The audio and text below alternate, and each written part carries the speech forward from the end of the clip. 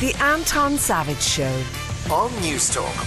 And we kickstart the weekend with the one and only Hugh Wallace. Hugh, I don't mean to be past remarkable, but you're very fresh for this early on a Saturday morning. Oh, I love the mornings, and isn't it great the way there's a stretch in the mornings and the isn't evening? The best thing in the world? Isn't it fantastic? Finally, because this winter has been 6 years long. It has, yeah, and the snowdrops are out. You know, when you're walking in the park, daffs poking their little heads up. It's starting to look all very springy. I just love it. Are you a walker? Are you a hiker? Do you do that? No, I used to hike. I like walking now. I love walking on the beach, or there's amazing parks. Like Bushy Park is extraordinary. The sheer size of it. And it's just fabulous. It's got the ponds and the ducks and everything else going on, full of kids and football. And have you time to be spending taking salubrious walks in the countryside? I thought you were neck deep in a house renovation. Are you not? Oh, you must be joking. Now, that only starts next month. We had dreadful time trying to get that started. And but the scaffolding goes up next month, and then we're fully into it. This is your own place? Yeah.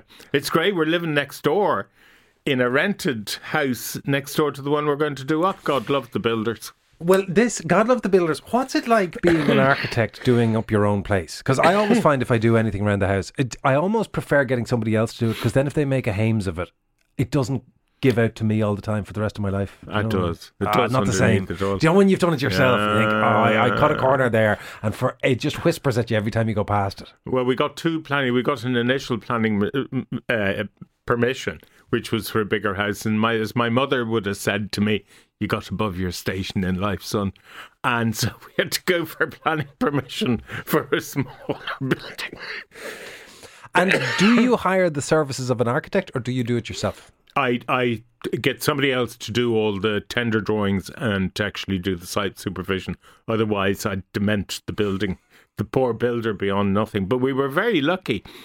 Because we were renting the house next door, we had to take the wall down between the two buildings. So we had a piece of chipboard between us and the builders over the summer, which was quite hilarious, because they'd arrive on site at 7:15 in the morning, all chats, and throwing the plug through our windows so they could make their tea. How are you finding both getting builders and getting materials? Because we've come through a period of vast increases in construction cost and vast busyness for a lot of builders. Yeah, well, that heat has come out of the market. There are builders available again.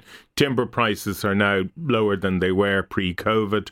Steel is coming down. Concrete is still very expensive, concrete products, because of the way they're made, their energy gobble up tons of energy to make concrete. So you're going to see new building methods going back much more to timber frame homes, just because of the simplicity, and the materials are now available. So there's a wariness about timber frame though in Ireland, isn't there? Yeah, there shouldn't be. Like the whole of America and Canada is built in a timber frame home. So is Australia. And great product, stands the test of time, insulated perfectly, and, you know, energy efficiencies can be definitely achieved and much quicker to build. Do we have the skills? Do we have much in the way of construction carpenters in Ireland? No, there's a great shortage. It's just such a shame that that whole apprenticeship disappeared. And that was so important in Ireland, and all that. You know, when I think back, so when you built your bungalow in the 70s or 80s, you went to a course on how to build a bungalow in the local tech, and they'd show you, here's 6-week course on how you build a foundation, 6-week course on block laying, You're kidding. 6-week course, yeah. And off you went and built your building. But now it's all so much complexity to There were everything. some plans that were available in the 60s or 70s, weren't there? My bungalow bliss. Is that what it was? Sort of mail order plans for build your own house? Yeah. It was 10 shillings and sixpence. Plans for a house? Yeah, for plans for a house. And then it went up as far as 10 quid, 10 old punts. And you got all your plans for your house, gave them to the local engineer who normally worked in the council, so you were assured of planning permission, and off you went. Did you know Sears in the States? Yes. Started the Sears Roebuck catalogue. When Sears originally started off, one of the things that they supplied in the catalogue was houses. Yes. You could buy a flat pack house out of Sears. Well, you can do that from IKEA now. You buy a house? Yeah, you can buy a house. IKEA are going to go into flat pack houses. And I think that'll be fabulous. You know, I just think it'll be just quite mad that you can walk into the shop, buy everything, buy your house, and put it on your site, and off you go. Can you imagine trying to wade your way through that instruction manual? Oh my God. Have you lost the nut or bolt? Huh? Did you know that they keep loads of spares?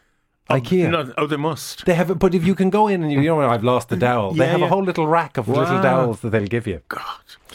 When you're not renovating your house, what do you do? Cook. Do you? Read the newspapers. I listen to you. Well, it's good to know somebody does you. It's a huge relief. What do you cook? I just love prepping vegetables, making soups, doing roasts, stews, one pot wonders, a bit of a curry floating around. I love tacos. I love, that mince meat and guacamole. Are you a hard taco man or a soft taco man? Hard. Can't do soft. Not to be said for the crunch. No, have you got the little racks that you set them in? Yeah. That's a game changer. Yeah, and I love the barbecue. So I'm barbecuing tonight. Are you? What are you going to do? Steak. I'm doing a fillet steak for Martin. Fillet? Yeah. Not a lot of flavour to a fillet. No, and I'm getting a juicy big ribeye with a big lump of fat in it. Now you're sucking and diesel. Martin likes his meat, unfortunately. Oh, no. Well done. Even cremated. How has the relationship continued through this? I don't know. I find it very difficult. It's quite the challenge. You're a wonderful man to be able to put up with it. No, the notion great. of a well-done fillet steak. It's just Shocking. dreadful. Shocking. Horrible. Dreadful. And then, of course, you have to have the pan-fried mushrooms and onions. Oh, Stop. Yeah. Stop. A little compound blue cheese butter now on top of that steak. Yeah, I'd love that. I like a peppercorn sauce. But anyway, there we go. I'll too much. I'll go for the cheese, Anton. No problem at all.